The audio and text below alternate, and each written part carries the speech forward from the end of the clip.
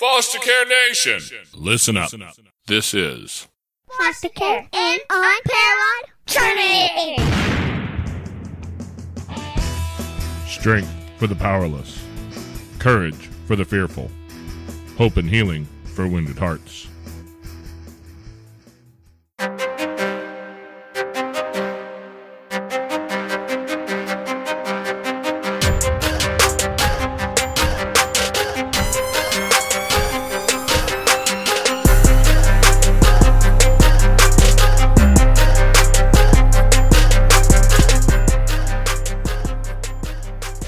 Hello and welcome back to Foster Care, an Unparalleled Journey with Jason and no Amanda.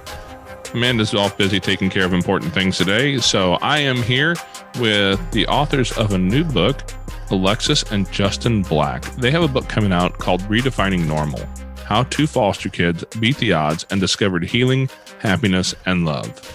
We got it right here. And if you're on the live stream, you can see the picture of it.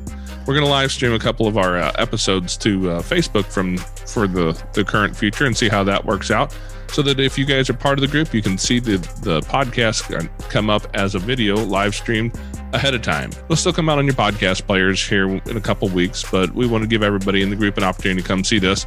And you also have an opportunity to get to see and kind of meet some of the guests a little bit. So Alexis and Justin, how are you guys doing today? I'm doing great. We're doing great. Book launch is coming up soon, and we're just really excited. So, yeah. Mm-hmm. Yeah, today is we're recording this on the 8th of November, and tomorrow, the 9th, is your book launch, right? Yes. All right. Well, you guys sent me an advanced reader copy, and I got about halfway through it, and I have not gotten a chance to finish it yet. And I'm not going to lie, I haven't read a lot of books lately, and this is one that had me pretty much tied into it. You guys talk about a lot of important things in this book. Mm-hmm. You know, as it kind of jumps back and forth through your stories growing up. I mean, my goodness, I've met a lot of kids. We've seen a lot of trauma. We've seen a lot of problems that kids go through. And so what I'm doing over here is reading this going, I hear common themes of things that a lot of people have dealt with. You guys went through some pretty traumatic pasts. Mm-hmm. And that's what we really wanted to showcase, is that our story isn't abnormal. This is what's out here and so many young people are dealing with. And I've met so many young people that have gone through it, but then also a lot of adults that I'm very open about my experiences and what they've gone through, and how so many adults I know that are still healing from their childhood. And so we really wanted to show the importance of that healing and working through that in order to be who we are today, because I'm not going to spend my entire life working through that and hindered by those experiences. I want to grow and succeed. So, you know, I'm 43 years old. Yeah, 43. I lose track eventually. I'm 43 years old, and I've spent a lot of time working with a lot of people, running into people in culture and in time, you know, everywhere you go. And I meet a lot of folks older than me, 10, 20 years older than me sometimes, who have not worked through that trauma from their childhood. Mm-hmm. Exactly. You guys are really wise. How old are you guys now? 26. And I'm 23. Okay. 23, man. He's a baby. I'm going to tell you. When we met, I was a junior in college, and he was an incoming freshman. Yeah. You're making me feel old. Our oldest daughter would have been 24 this year. Oh. My oldest son is 22. So, but yeah, it's amazing to see a young couple like you guys who are already working through this trauma, because that's a thing that most people don't understand, is a level of trauma that so many kids go through. And a lot of kids don't go through it in foster care because, you know, like my wife is a great story. She had a traumatic childhood, but she was never in foster care. Nobody ever gave her any of those services, reached out to her, helped her through that stuff. She had to do it on her own. Mm-hmm. And I talk about that all the time, that the number of foster youth that are in foster care is over 400,000. But think about the kids who should have been in foster care and never were. And that means that nobody advocated on their behalf, and nobody stood up for them. Nobody tried to help them. And so there's so many services and things out there for foster youth that aren't utilized. But then what about the kids that should have been in foster care and the resources that they're not getting? And so they're even further behind. Absolutely. Well, I don't want you guys to give away your whole book here necessarily, but you know, maybe can you talk about your childhoods and where you came from? Because I think it's important to know where we came from to appreciate who we've become. Yeah, so I grew up in Detroit. I'm from Detroit and been there since pretty much the age of like 17 or 18. And I entered the foster care system at 9 years old because my parents deal with substance abuse issues, and my dad was dealing with some of the same things and selling drugs and doing drugs. And from there, at 9 years old, we for a while were on the run from Child Protective Services, going back to our old neighborhood, living in abandoned housing. And then it got to a point where we were just living in such extreme situations with no heat, no water, that we transitioned into the foster care system. And luckily, I was able to live with family members for a while, with my oldest brother, and then living with my auntie for a while for 6 years before leaving there. And then being kicked out of there, we just started going home from home. 8 months with my brother's best friend, and then into a group home right outside the city of Detroit. So from there, just kind of feeling like you don't belong in a certain place because you bounce around a lot, and I feel like a lot of adults and people will give up on you easily. So you start to create this sense of independence and resentment towards a lot of people. So going into college, I needed a sense of belonging, so to speak, and looking in the wrong directions for belonging. But luckily, I had a decent amount of godly values and Christian values laid upon me in my heart, to where I started to break away from it, but I eventually came back to it. And meeting Alexis my freshman year, she was a junior, meeting her then, it helped me kind of understand the situations that I've gone through and kind of cope with what I've been through and kind of process it in a way that it's not normal what I've been through, but have an understanding that what I've gone through is something that can stop with my generation of people, and you set the example for my children and my nephews and nieces, or my children I have eventually, that the lifestyle that we've lived and our parents lived is not normal and it's not acceptable, and it can't change with me. Mm-hmm. Yes. And I'm Alexis, and I would say I'll start with my biological mom, where at 6 years old, she actually committed suicide. And after that, I went to live with my dad full time. Before that, I was only with him, I think, on weekends. But they were going through a really ugly custody battle after he first decided that he didn't want me. And then I guess he decided that he did. And then I guess it was right at the end of that battle that my dad won. And then she committed suicide soon after that. And I went to live with him full time. And that's when the abuse began. It was physical, emotional, and sexual abuse for about 8 years, until I was about 13. And then I was forced to kind of tell on him of what happened. And then after that, went and lived with my aunt and uncle, where it was also an unhealthy situation where my aunt was very much emotionally and mentally abusive. And so I couldn't really heal from past experiences. And then to kind of compound onto that of what was going on, I was in an abusive relationship throughout that time, because for so many years, I believed that love hurt. And I believed that I believed a lot of the words that my abusers have told me about myself, my worth, my value, different things like that. And having low self-esteem and just not understanding my worth as a human, as a woman, and as a partner. And so kind of just navigating life through that from 13 to 21 being with that individual, or 13 to 22 being with that individual. And then eventually my aunt kicked me out of their house. She picked up all my stuff and put it in the driveway my junior year of high school. And that was actually the greatest thing that's ever happened to me, because I met my foster parents, who are now my adoptive parents. And they're just the greatest humans on the planet. And we're actually living with them right now, even though we just got married because of the pandemic, which is always fun. But and I have, at home with 5 siblings, it's an adjustment for everybody, being newly married and things like that. But so then I met them my junior year of high school, and got adopted in December from them. So yeah, that's my story in a nutshell. Wow.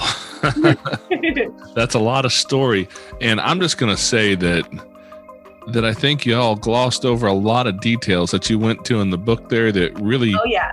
Yeah, we can't give you like the whole book. Yeah, you gotta read it. Yeah.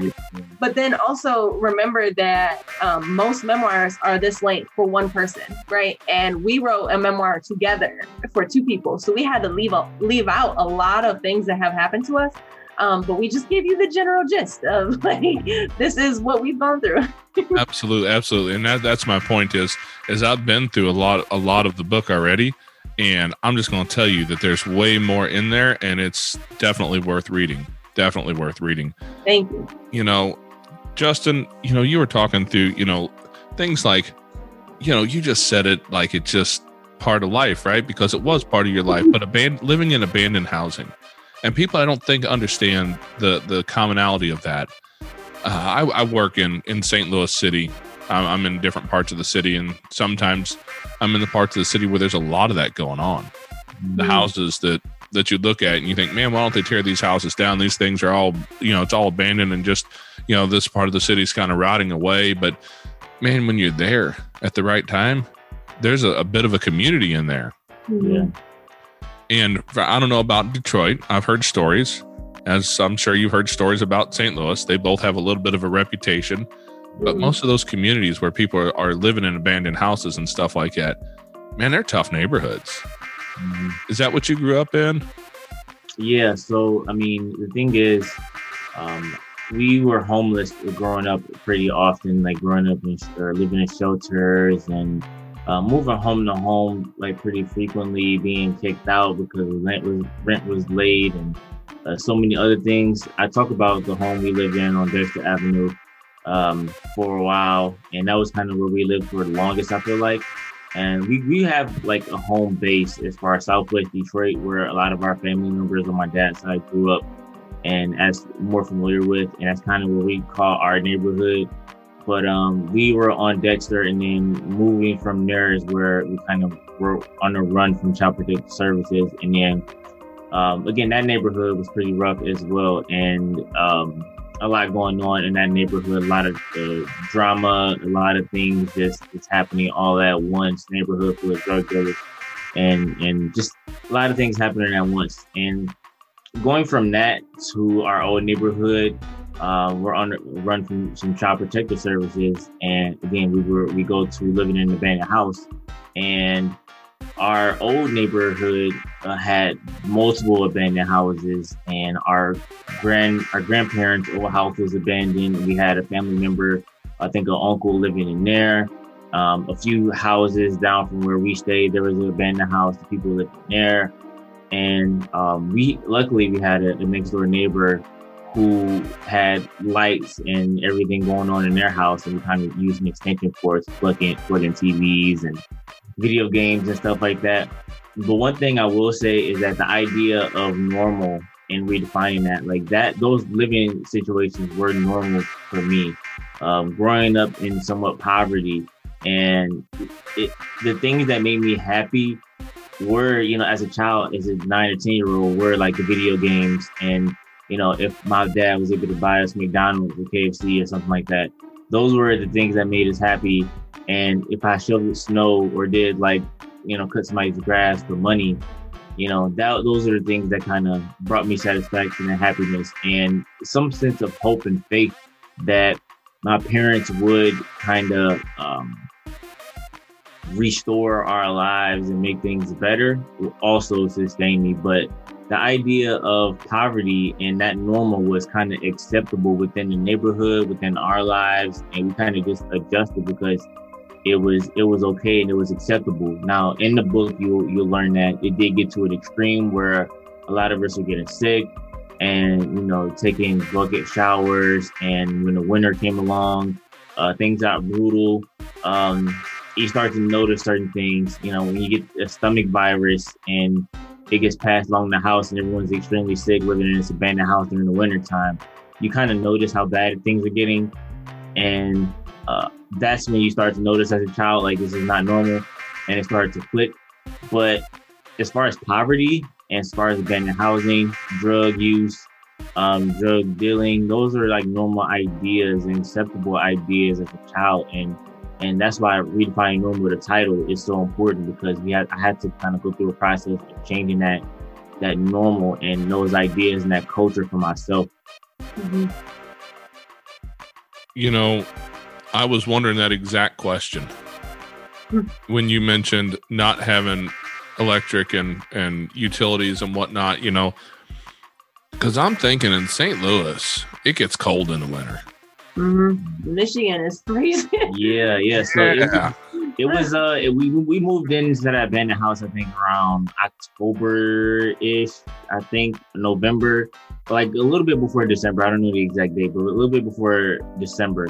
And it wasn't as bad in the fall. And I mentioned this in the book. It wasn't as bad in the fall. That's why I think things are okay and acceptable. But once January and February came around and you really start to see the extreme situations, and it just really started to impact you, where, you know, it's like, okay, I don't know how we can survive in this house with no heat and everything. And taking, you know, I honestly, to be transparent, I wasn't cleaning myself. I wasn't taking showers because we didn't have a shower. You know, some people would scoop up the snow off the ground and wait for it to melt in front of a heater and clean themselves. But I just wasn't cleaning. I was like a 9 or 10-year-old. I'm like, it's whatever. I'm just not cleaning myself. I didn't think about it. I don't think too many 9 or 10-year-olds probably think about that too much. But I just wasn't doing it, and I just didn't think about it. And it got to a point where, you know, I don't think I described this in the book, but how we used the bathroom and how we went about that. And, you know, when it was my turn I also knew how bad it was when it was my turn to kind of clean out the bucket that we used the bathroom in. I had to carry that outside and like dump it in the alley. And when it was full, and I don't describe this in the book, but I kind of spilled it one time and got on my shoes, and I'm like, yeah, I don't like this. I can't imagine you would. You know, I've met a few 9 or 10-year-old boys, and they don't tend to be real big into taking care of themselves. But no child, I don't think, really cares about that until their parent like forces them to. I know, looking at my siblings, I'm like, come on now. Like, you know, it's time for a shower. Well, Alexis, I'll let you in on a little thing about boys. Is they start to pay attention to that stuff when they start to pay attention to girls, and they realize girls pay attention to that. Yep. I started to notice that too. I have a 15-year-old son right now, and I tell you right now, here of late, we're in a place where like he takes a shower without being told to. You know, he takes care of his hair. Like, who's looking? Who's watching? Yeah, there's a young lady. I don't remember her name right now, and I'd probably get in trouble for mentioning it. So I'll leave that alone. But but yeah, that makes a difference for sure. But you know, most of us never lived that life. You know, we hear about poverty, and a lot of us think, you know, I grew up in a pretty poor place. You know, and I grew up. My father was a police officer. My mother worked for the police department, a different police department in their evidence room, right? And the police around here don't pay a whole lot. I'm certain somewhere they get paid a lot of money, but we didn't have a lot of money growing up. And I knew that we were probably towards the lower end of the socioeconomic strata in our area. But man, most of us don't know what living poor really is, living in true poverty. You know, how has that affected you as a man as you've begun to grow and get married and looking into the future? Yeah. That's a good question. That's a great question. It's, I mean, she actually knows it's still like small habits that I try to, you know, use up any and everything in the house as far as food. And I'm not real picky with food at all. You know, if it's something that, you know, her mom cooks that I don't like, I'm not going to say that I don't like it. It's just, you eat it and you enjoy it. You know, you enjoy the small things. And I had to be intentional in growing up about not thinking in a poverty mindset of when is my next meal going to come? When is my next opportunity going to come? Making quick money where instead of building a business, I could be working at McDonald's making quick money instead of seeing the long-term future goals. And I think that's the biggest thing about the poverty mindset. We're huge on quick, instant, fast food, so to speak, type of culture where you need it quick right now because you don't know where your next meal is going to come from, your next dollar is going to come from. You don't know. It's just, you're so uncertain about the future that you make rash decisions, and these are not logical decisions that you make.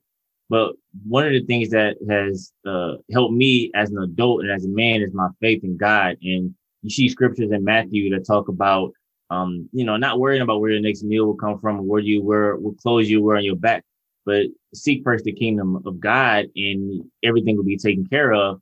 It's like, we submit ourselves to God and we don't worry about anything else. And we just move forward and just have that faith. And that faith has really carried me into adulthood. And that scripture was specifically for me. And even though the analogy of food and clothing may be, again, an analogy in the scripture, but literally in my situation, I dealt with so much of worrying about food and clothing and all that. But in my adulthood, I noticed, I talked to my mentor the other day.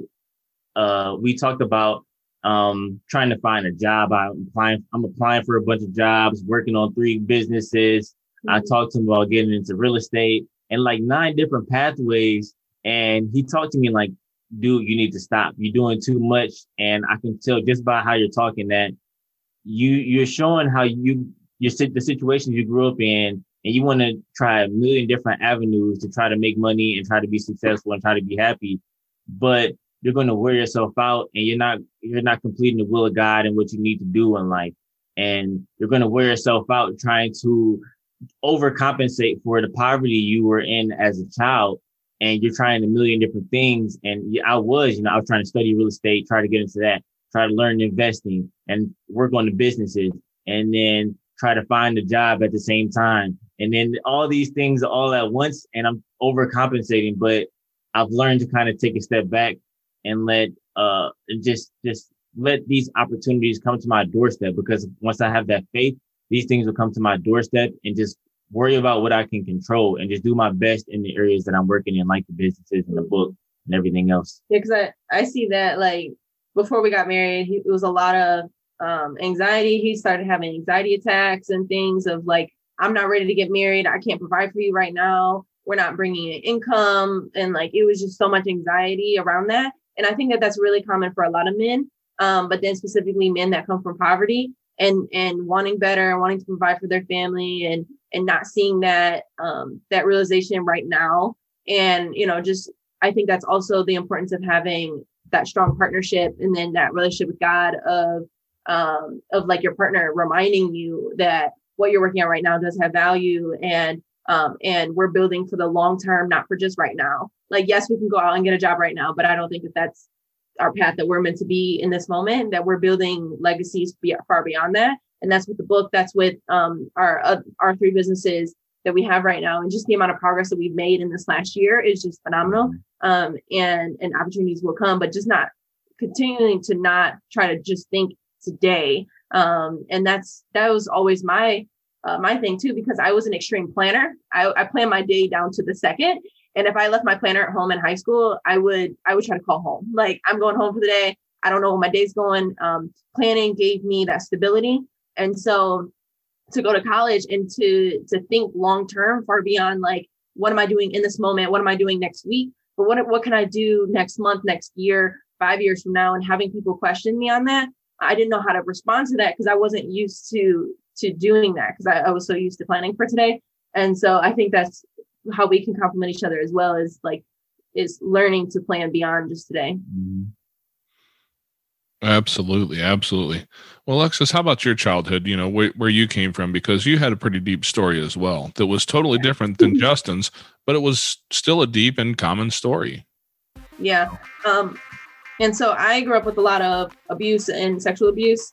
And that was pretty, how do I say this? It was pretty common with the girls in my neighborhood, in my apartment complex. When I brought up to them of what was going on with me, several of them said, that that's also happening with them. And so that kind of rationalized what was going on in my home, that was normal.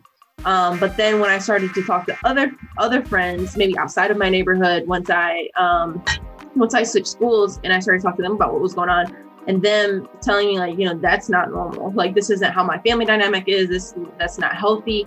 And so that's when I really started to realize that. And that was when I was like 11 or 12. And so that's when I really started to pay attention to that. I also went through a lot of depression and suicidal thoughts and things. And in high school, I was hospitalized for being suicidal, and I was put on medication. I was put on suicide watch and all these things. And I had at least 4 suicide attempts. And I talk about that in the book. And if I would have known my family history and that my mom committed suicide and that my grandma did also, her mother, that this runs in our family, and I need to be proactive on that. I need to be careful. And what can I do about that? But not knowing that history of something so big like that, and how, it could run in my genes. And I may not know that. It's really impossible for me to kind of be proactive on that. But then also just with so much compounded trauma, and I had one individual, well, when I was in high school, there was a girl that I knew that she died by suicide. And I had somebody tell me that if anybody were to do that in high school, they thought it would have been me. And how like that hurt. And so that was also like a moment where I'm like, dang, I gotta get this together. I gotta figure this out. And seeing how that, we talk about it a lot in the book of how it really impacted our relationship, especially in the beginning, of the way that we communicated with each other, and the way that we communicate with each other and the way that we handle conflict. And I tell Justin this all the time, that I feel that one of the hugest issues in families and communities is the lack of communication skills and lack of conflict resolution skills. Because if you don't have either of those, then you're not understanding what a healthy relationship is in your home, in an intimate relationship, in a professional relationship, that you think that fighting is always the way out, violence is always the way out, that there's no real resolution there. There's no real getting to the root of what's happening. And I always tell Justin that you can look at an entire neighborhood and probably every single home is going through the same exact traumas, but nobody knows that because nobody's talking about it. And everybody just tries to dress up their trauma in what they're wearing, what they buy, things like that. And so I saw that in my life, and in the way that I was dressing, and the way that I try to present myself to the world, and just try to dress up my trauma in a way and cover it up, and not dealing with it until we kind of started dating. Well, I gotta ask, what age were you when the abuse really started in full force? I was about 6. So actually, the abuse started before my mother died, and I actually, as an adult, you can look back and memories can be distorted, but how I remember it is that the abuse started before my mother died, and I think that's why she was fighting so hard for my dad not to get custody. Is because she saw how evil he was. And in my mind, I told her what was happening. Don't know how true that is. But I think that's when it began, was right before that. But then right around 6 was when it really started. And my dad would say things like, "You look like your mother," and but then when he was mad, he would say like, "You're a bee just like your mother." It was I think he took out a lot of that anger from her on me. And then he used a lot of that as sympathy, like to other people. Like he would say like, when he was late on a bill, or when he was in court or whatever, he would say like, my girlfriend died by suicide, like, for pity points. And so I think a lot of that started because of like taking out a lot of that anger and frustration out on me. And nobody was there to supervise or check on me, kind of thing. Well, I imagine a lot of that had a lot to do with the depression and suicidal thoughts. I mean, I'm no psychologist here. I mean, I claim to be a completely untrained and unprofessional part-time hobbyist psychologist. So I'm pretty sure we all are in some way, shape, or form. in this world, you almost have to be, but I see a lot of kids who've been through the things you've been through, who deal with depression, anxiety, suicidal thoughts, that sort of thing. Where did you find help for that at that young of an age? Or did you find any help? I didn't find any help until I was, let me say this. So when I was in middle school, the first time that CPS ever came to our house was when I told a counselor in school, because he beat me really bad one night, and I went to school the next day, and like I had bruises and stuff. And I went to the school counselor and I told her what happened. She called CPS. CPS came, And the beating was way worse the next day.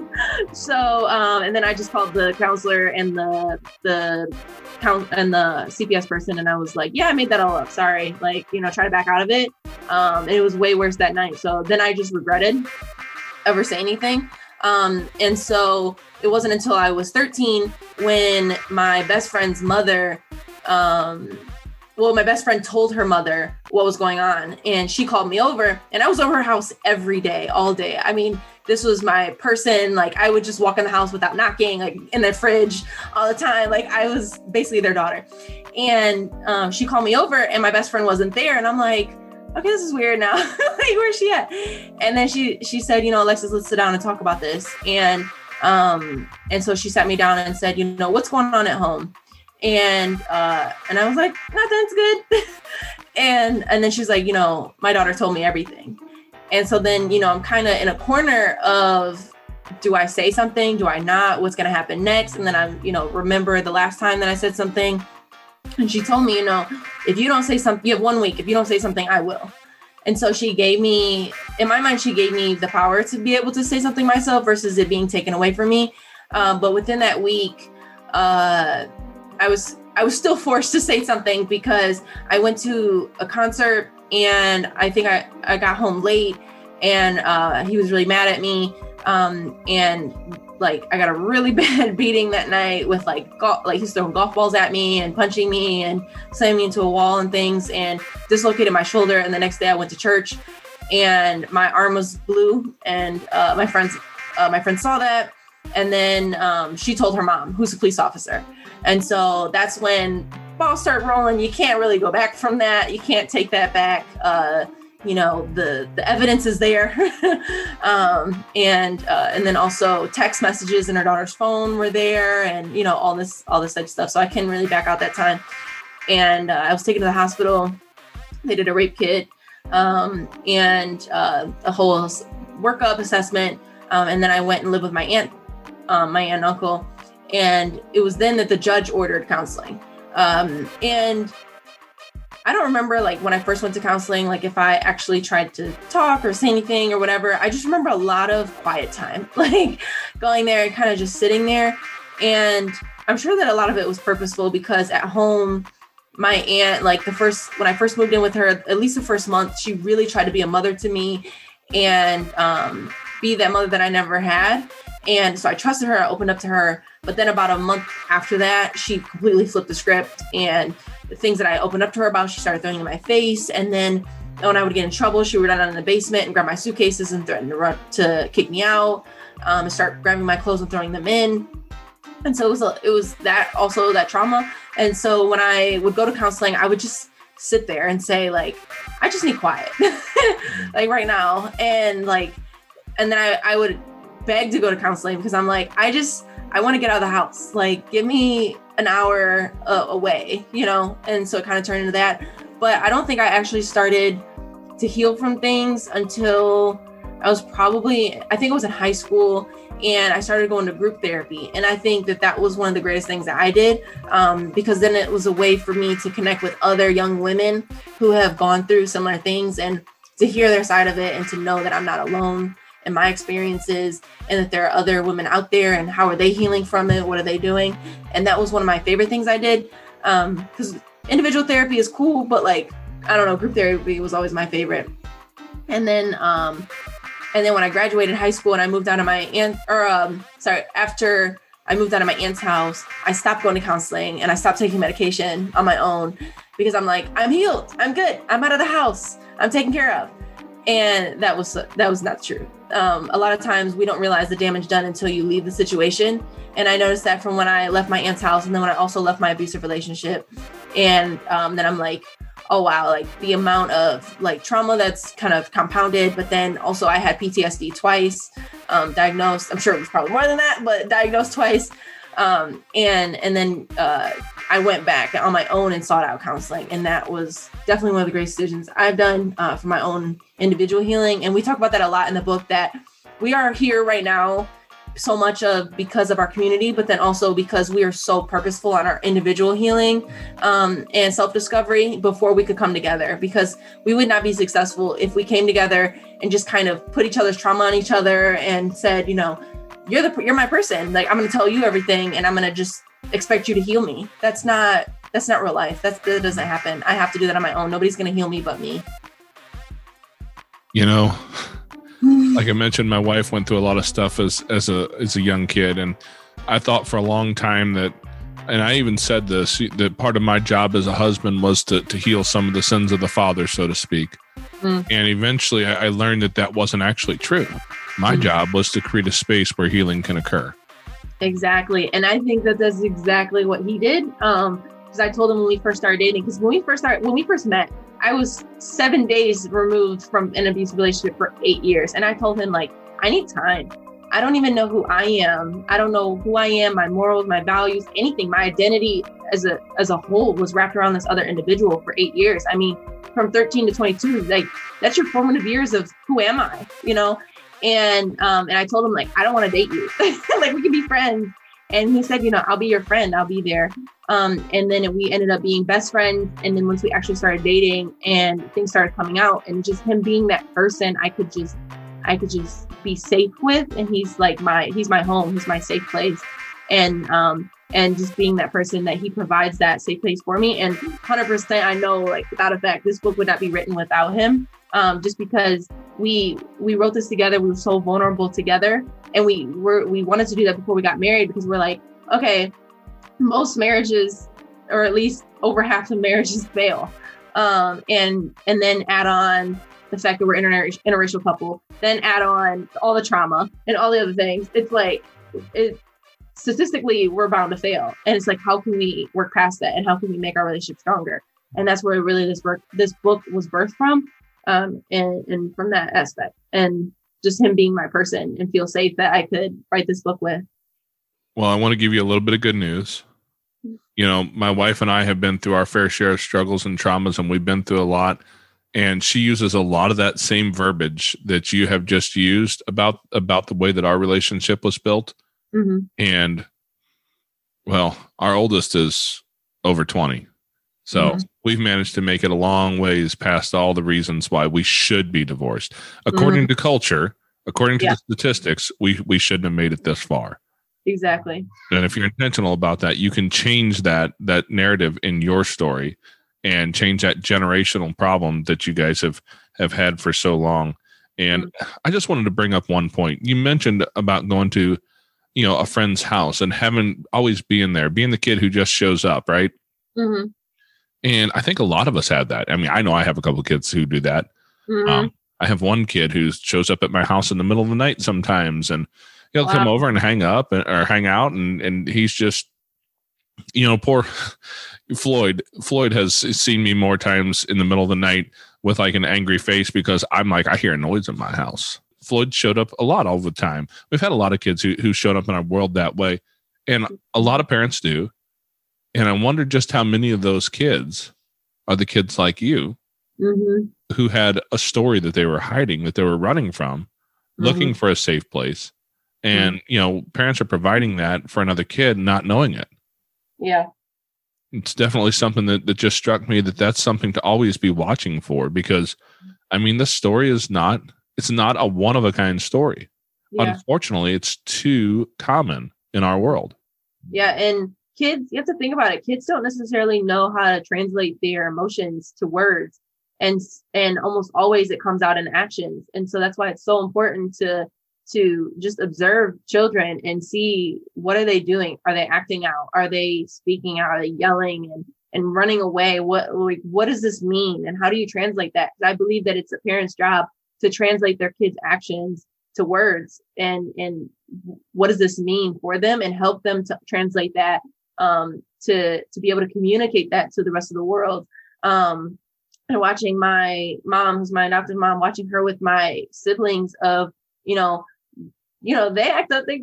This house is the healthiest, safest house on the planet. I tell you, they're just the greatest parents ever. But they're, you know, kids yell and scream and other things, but they're just translating their emotions of like, I'm upset right now. And okay, but why are you yelling at me? Why are you doing this? Why are you doing that? And just watching her extreme patience, I've never witnessed such patience in my life. Like, just watching that and how she communicates with them, and especially Obi, who's the 4-year-old, of running around, screaming, crying. And that's just his way of saying, like, I want to be held right now. Like, I just want you to give me attention, to love me right now. And the second that she, you know, holds him, it stops. And just seeing that is so beautiful to me, of like how much it's the job and the duty of the parents to really translate that emotion and to make them feel safe in those emotions. And whenever my siblings cry, she doesn't tell them to stop crying. I've never heard her say that. I've never heard her say, stop crying. I've never heard her say, go to your room and cry, or anything, because she doesn't want to isolate them. She doesn't want them to feel that their emotions don't matter, or that crying isn't good, especially for the boys.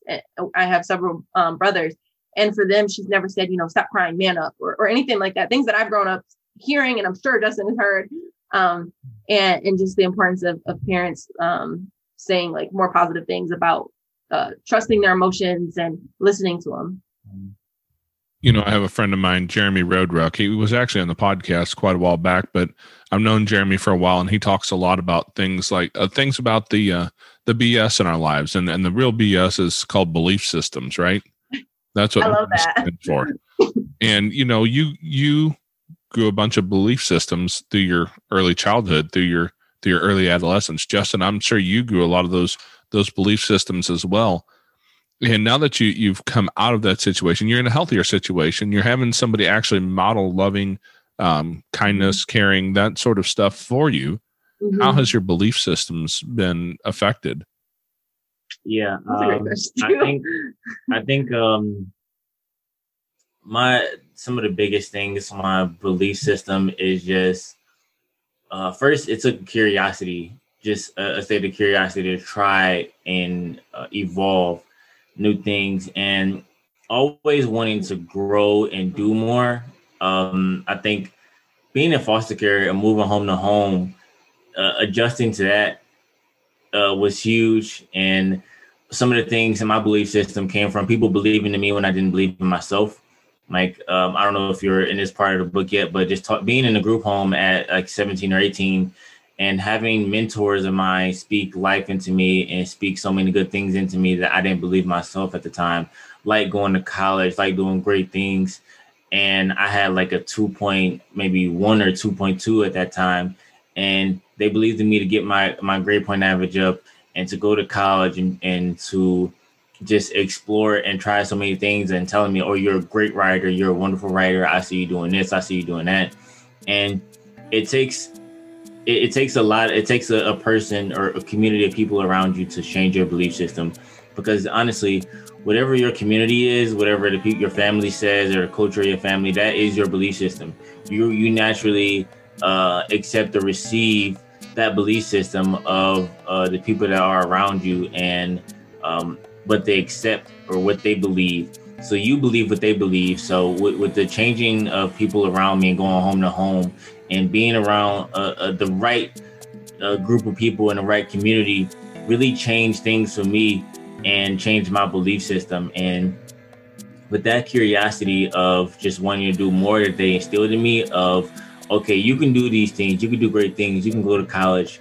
And for me to live in Detroit for like 17 or 18 years and then move to Kalamazoo, Michigan at Western Michigan University, go to college and be the first person in my family, it's like knocking down that first door of being the first in my family to go to college and to graduate college. Being the first kind of was almost like an addiction within itself, you know, just trying to do more and test my limits and more feel like that I didn't have any more limits, being that I was the first in my family to do something. And understanding the work that was put in to get to that point, understanding the process, I think is a great component in your belief system as well, is understanding the process of growth, understanding the process of failure is actually you just learning from something and learning how to do better. And there will be trials and tribulations, and understanding that where there is success, there was trials and tribulations. So there would never be success easily. There would never be something you achieve easily. So understanding that component of how to achieve and how to believe in myself really helped me understand the process of taking things to another level in my professional life and in my personal life. And when it comes to traveling abroad, and being that we've been able to travel to 30 countries combined, and 13 study abroad programs, and creating a study abroad program, taking things to another level, and knowing that there will be obstacles and things along the way that will test us, and that will be a barrier. Knowing that we can overcome that, and the process on how to do it really starts to alter your belief system and how you believe in what you can do.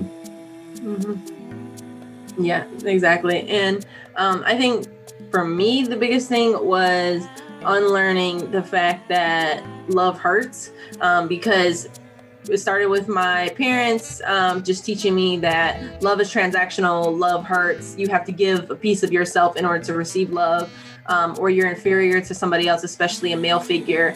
And so translating that and into my value and into that long-term abusive relationship of my worth is less than this other individual, and also that everything he says to me was true, it was fact, because that's really what I knew, and internalizing all of those things that somebody could say that's so evil, and I talk about some of those things that was said to me in the book, and but then also what really rationalized so much of it was that there was a couple times where these things that was said by this individual or done by this individual was done in front of family, and nobody stood up for me. Nobody did anything. And so I'm like, you know what? Maybe this is normal.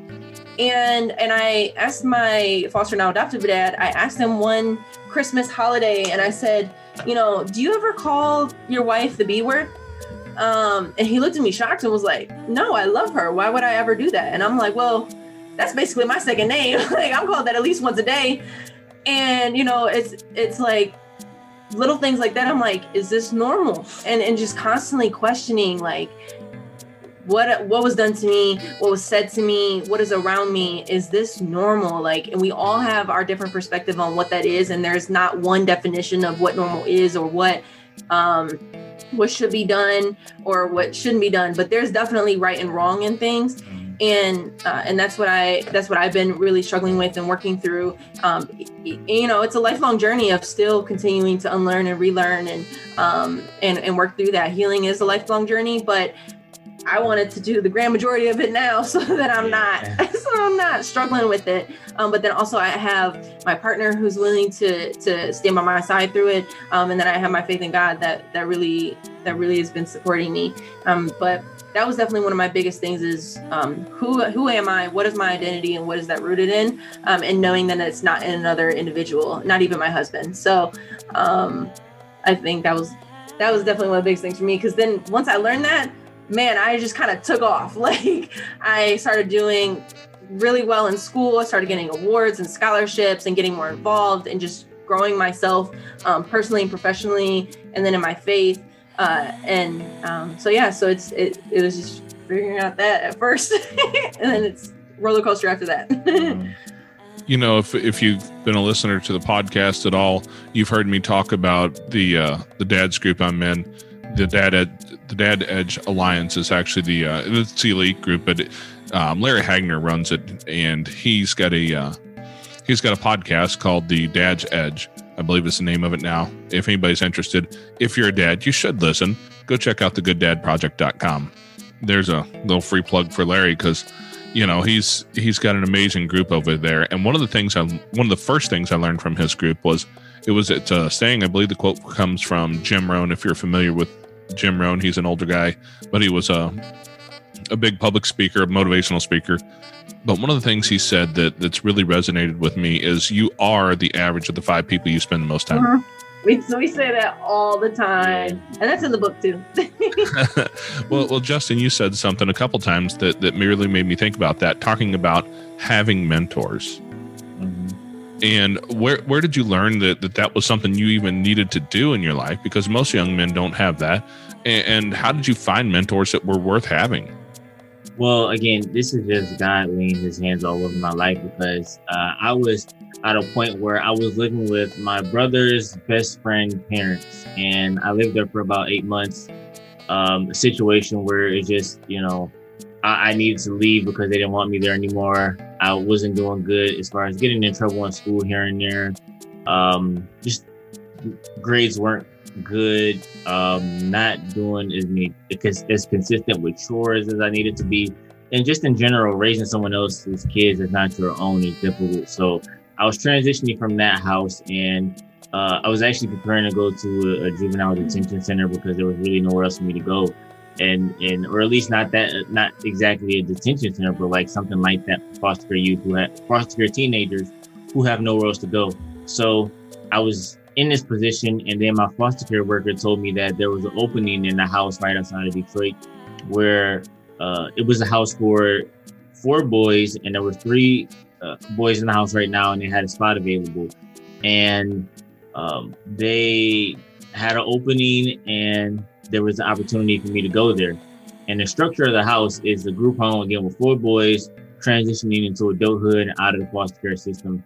And there's 2 house parents, but there's a church just pouring into the house, donating money to the house. And most importantly, the church and different people within different fields are just contributing to the young men who are preparing to get into adulthood. So it's not something that I was intentional about seeking or something that I just knew to do. Like I needed a mentor. At that age, I didn't know everything that I needed, but I knew I wanted to do better and stop getting kicked out of houses. That's for sure. But the house was set up. The structure of the house is beautiful, where you have mentors, and there were so many African American men that I never seen so many African American men in my life. So there were pastors and businessmen and just engineers and Black men who were doing great things, and just speaking life into me and so many good things into me. And the structure of the house, again, it was just set up beautifully where we were able to interact with mentors and people who, even if I was taking a Spanish class and I was struggling in Spanish, they would find a Spanish tutor somewhere and, just help me out. Or if I was struggling in the math class, they would have someone to help me out. And just anything we needed. The people who created the house, the 4 couples who created the house, were very intentional about mentoring us, making sure we were good, and just making sure we weren't lacking anything that any other kid was lacking.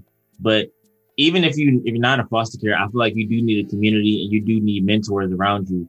And it was just great for me to have that as a foster care youth who didn't exactly have traditional parents I was living with at that time. And mentors, I would say, really saved me. And, every year at the end of the year, we send an update document of, what we have going on and just how they've impacted our lives and just how they've contributed to us and made things just better for us in general, professionally and personally. And again, like I said, mentors have saved my life and believed in me so much that it's only right that I go back and pay it forward and mentor other teenage foster youth, other Black men, other men and women who are struggling with, they're in the system, in poverty, or just need something small, something to help with in general. So I do what I can to pay it forward. But yeah, it's nothing of my own doing of having mentors that have poured into me. I was on a group call here a while back in the dad's group that I'm in, and Meg Meeker, if you guys aren't familiar with Meg Meeker, she's the author of Strong Fathers, Strong Daughters, I believe is the name of the book. And if you have a daughter, you should read that book. She's just an amazing person. And at that point in time when it was going on, we had a bunch of the racial tensions that were in the news going on.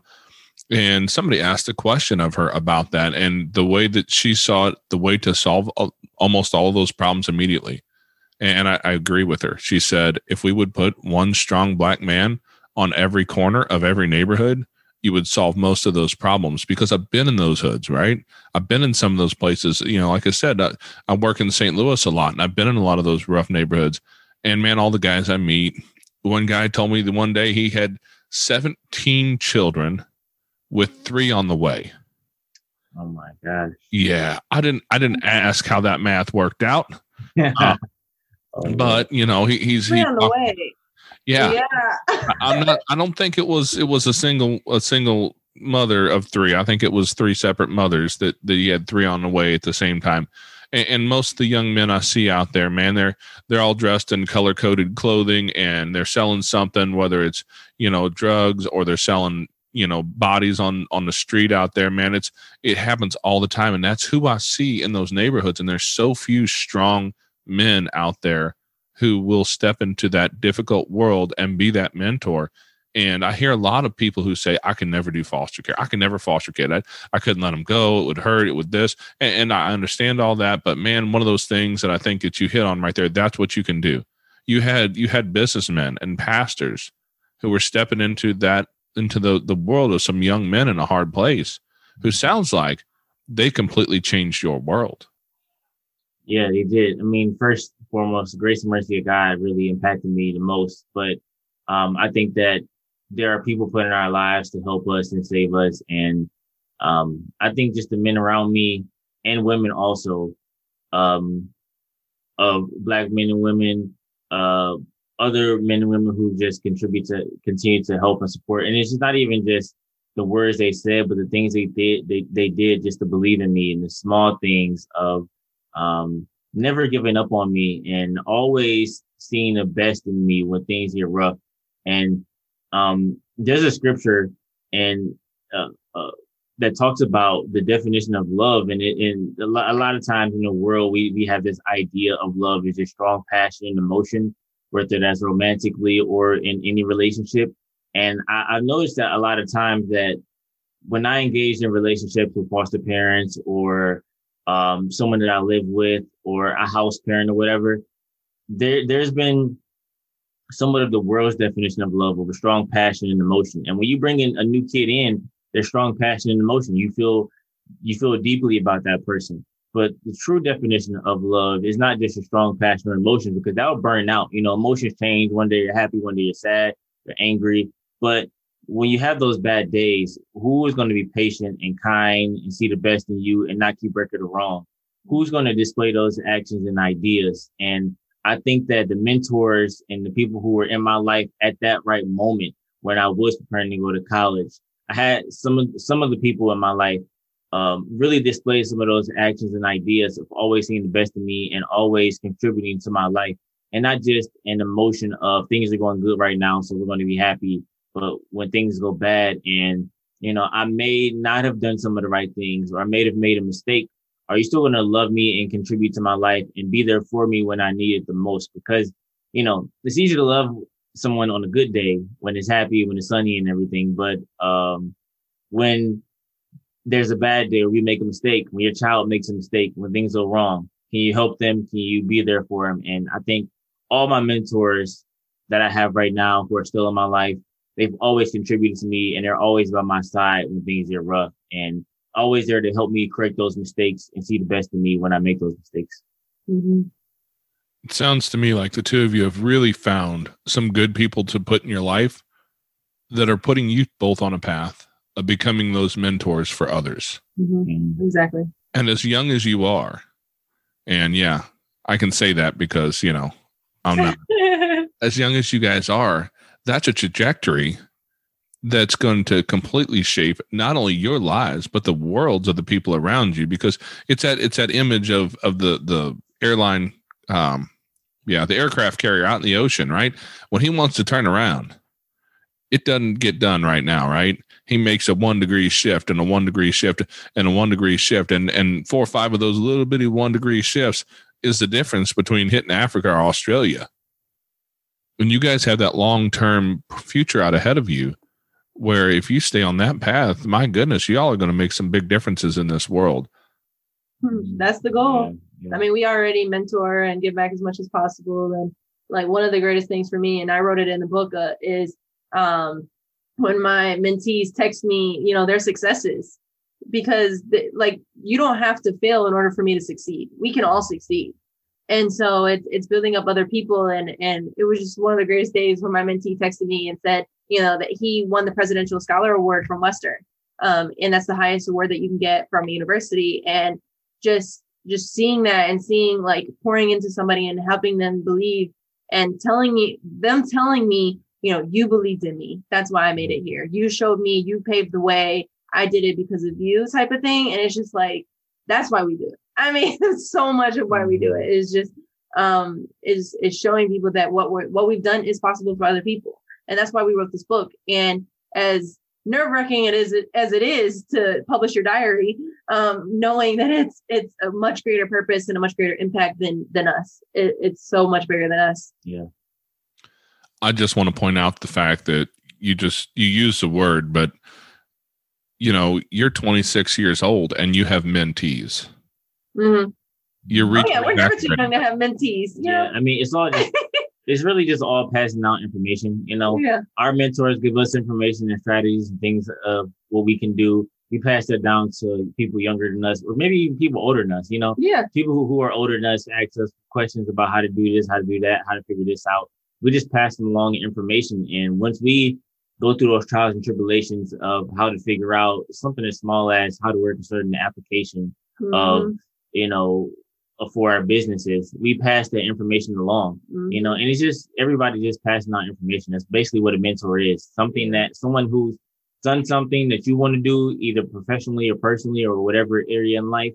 And they pass down that information and kind of set the pathway before you, show you how to do it and what to like the do's and the don'ts, and you know how to overcome those trials and tribulations. So whenever we receive information from anybody, we just pass it along. So that's we a lot of times people view us as mentors and it's like real glorified, but really we just pass along what we've learned to other people. Yeah, and I mean, just in the same way that I have mentors in a personal sense, but then also in a professional sense. I have many different mentors. I'm probably 15. And, but they all have their sort of different capacity in my life of what they're going to help me with. And I tell my mentees the same thing is I shouldn't be your only mentor. You know, you need other mentors, whether I'm helping you personally, you need professional mentors, or get more mentors that are going to help you personally and help you stay accountable and on what you're doing, your goals and your dreams and the path that you're wanting to take. It can't just be placed on me. You need that network and you need your community and you need to build that. And that's really what we're doing. And it's just always being that open resource for people. And I think because I love information, that's just a natural pathway for me, is that I hoard information. I just want to share with the world. And I think that's played into why I want to be a mentor as well. But we all have the capacity to be mentors, whether it's what you've gone through, whether it's information that you hold that you want to share with others, and whatever way, shape, or form it is, you have the ability to be that mentor for somebody else. Well, I just want to call you both out a little bit. That information is really important. But the other thing that you're doing is you're handing out some love. And that's something that this world is a little bit short on right now. Oh, yeah. It's been short. It's just a little shorter now. It's been short for for more than a few millennia. And you guys are handing out some care to people who really need it. And I want to say that out loud because that's the biggest part. I can tell you anything, but if you don't think I care about you, you ain't going to listen. Absolutely. I agree.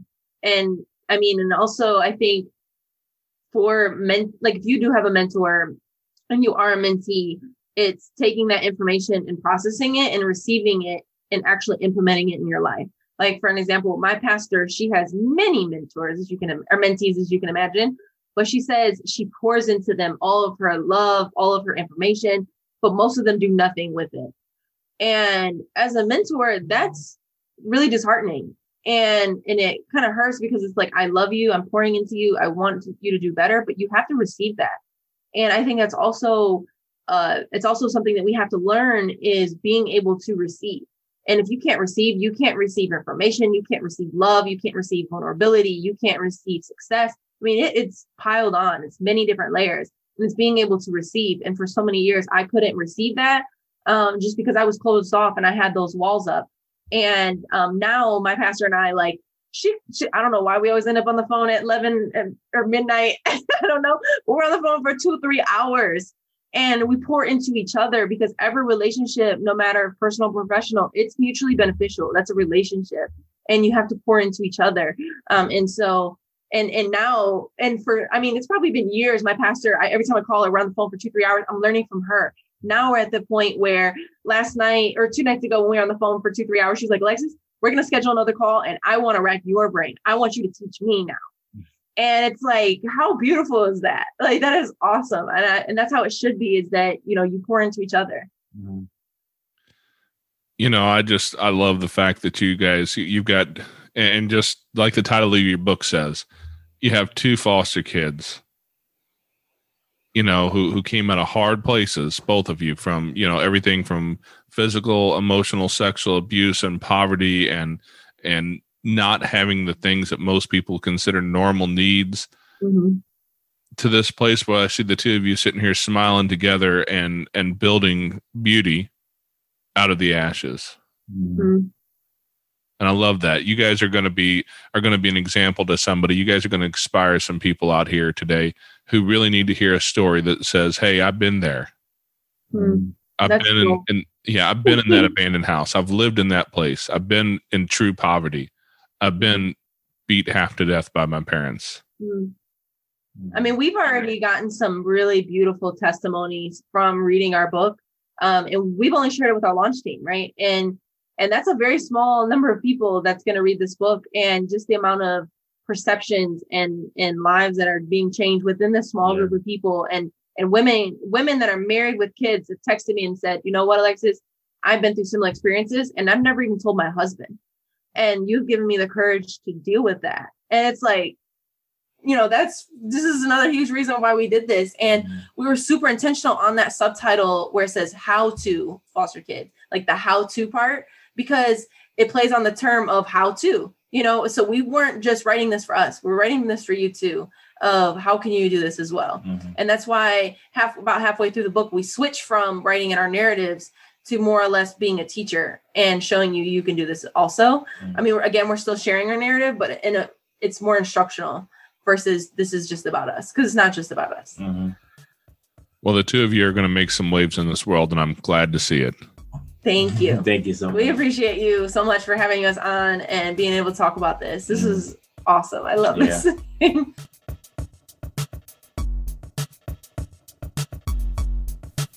All right there, Foster Care Nation. If you learned anything there, if you were interested, if you were intrigued, go over and check out Justin and Alexis' book, Redefining Normal. You'll be able to find it on Amazon and everywhere that books are sold. If it's easier, just go to the show notes and click the link there, because I'll have a link in there for it. If your podcast player does weird things with show notes, like some of them do, you can check us out at fostercarenation.com. Click on the tab that says podcast notes and just scroll down to their episode, and it will be listed in the show notes there for sure. I do have a quick ask of you, though. If you would, I need a little bit of information. What is it about the show that you like? What is it about being a foster parent, adoptive parent, former foster youth, or an adoptee, or anything else in the system that causes you pain points? What would you like to hear about? Are there any specific guests or topics that you'd like us to bring up? Shoot me a message. You can find that link in the show notes as well. And if you'd rather not post it on a public forum, go ahead and shoot us an email at fostercareuj@gmail.com. That's fostercare, U as in unparalleled, J as in journey, @gmail.com. Or if you'd rather check us out on our socials, you can hit us up at facebook.com/groups/fostercareuj. Or you'll find the link for that in the show notes. All right, guys. We can't wait till we come back next week with another great episode and another great guest. We will see you there. Be sure to reach down and hit the button to subscribe to our podcast on whatever platform it is that you listen to, and you get notified every time a new episode comes up. They come out every week on Tuesdays.